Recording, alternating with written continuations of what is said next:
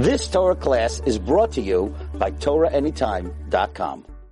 In this week's parsha, we find where we are obligated to reward the dog for his loyal service. The pasuk says, if one of the animals from your flock was attacked by a wild beast, this animal is termed a treifa, lo yisachelu. It is not permissible to eat this animal. So what should we do with this carcass? Like kelef tashlichen oisa. We are to throw it to the dog. But there's an obvious question here. The job of the dog is to guard the flock. But what happened now? The dog didn't do its job. A wild beast came and devoured one of the animals, rendering it a treifa. And despite that, the Torah says, reward the dog. Feed him the meat of the wounded animals.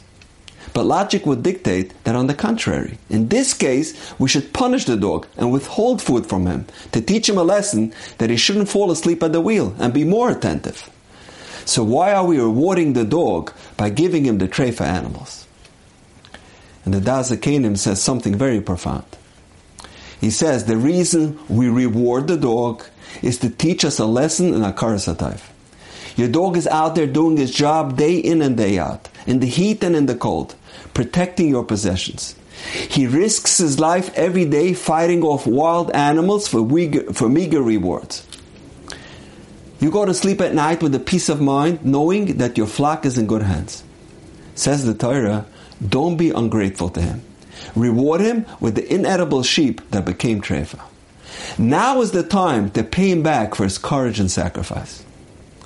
But the question is, why should he be rewarded now? In this case, the dog obviously did not do his job. If the dog had performed his duties properly, there would be no torn sheep to throw to him.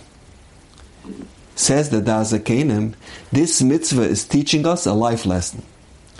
When someone works for you and they have provided you with years of reliable service, or if you have a neighbor or a good friend who has been devoted and loyal to you, and then one day they make a mistake, or they say something hurtful, we must not forget the positive history and all the good times that preceded this unfortunate incident.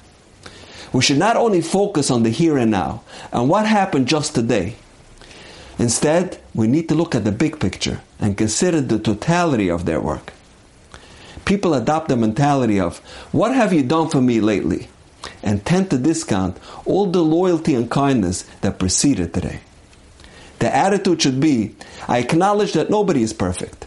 This particular incident was an aberration. The true person is all those myriads of episodes of warmth and affection they have shown me until now. So the Torah is teaching us that even though the dog failed us this time and didn't do his job, nevertheless, we should show Hakaras HaTov. We should show gratitude for what he has done for us in the past. This idea is also applicable in a marriage, in spousal relationships. Husbands and wives who have been together for many years are generally devoted and fond of each other, exhibiting loyalty and commitment. However, every so often, as we know, there are lapses. Our tendency is to focus directly on that specific disagreement, or that specific argument, or that particular troublesome incident. I'll give you an example. You go shopping one day, and you finally gather up all your metzias, and you hand the cashier your credit card. And she tells you, sorry, your card is declined. And you are furious, you're outraged, and you're about to call your husband and give him a piece of your mind. This is the moment to reflect back on all those times when the credit card was working, and all the effort and toil your spouse goes through every month to pay the bills so that you can live with honor and dignity. Or if you come home one day and supper is not ready, and you're about to blow up, and you think, I work hard all day to support the family. The least she can do is to have supper ready. This is the time that you should think back on all those evenings when you came home hungry and tired, and your wife had your favorite hot dish ready, at your service, with a smile.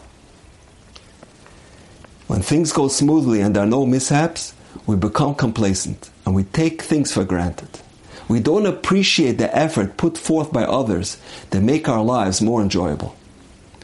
Unfortunately, after many years together, we take our spouse for granted.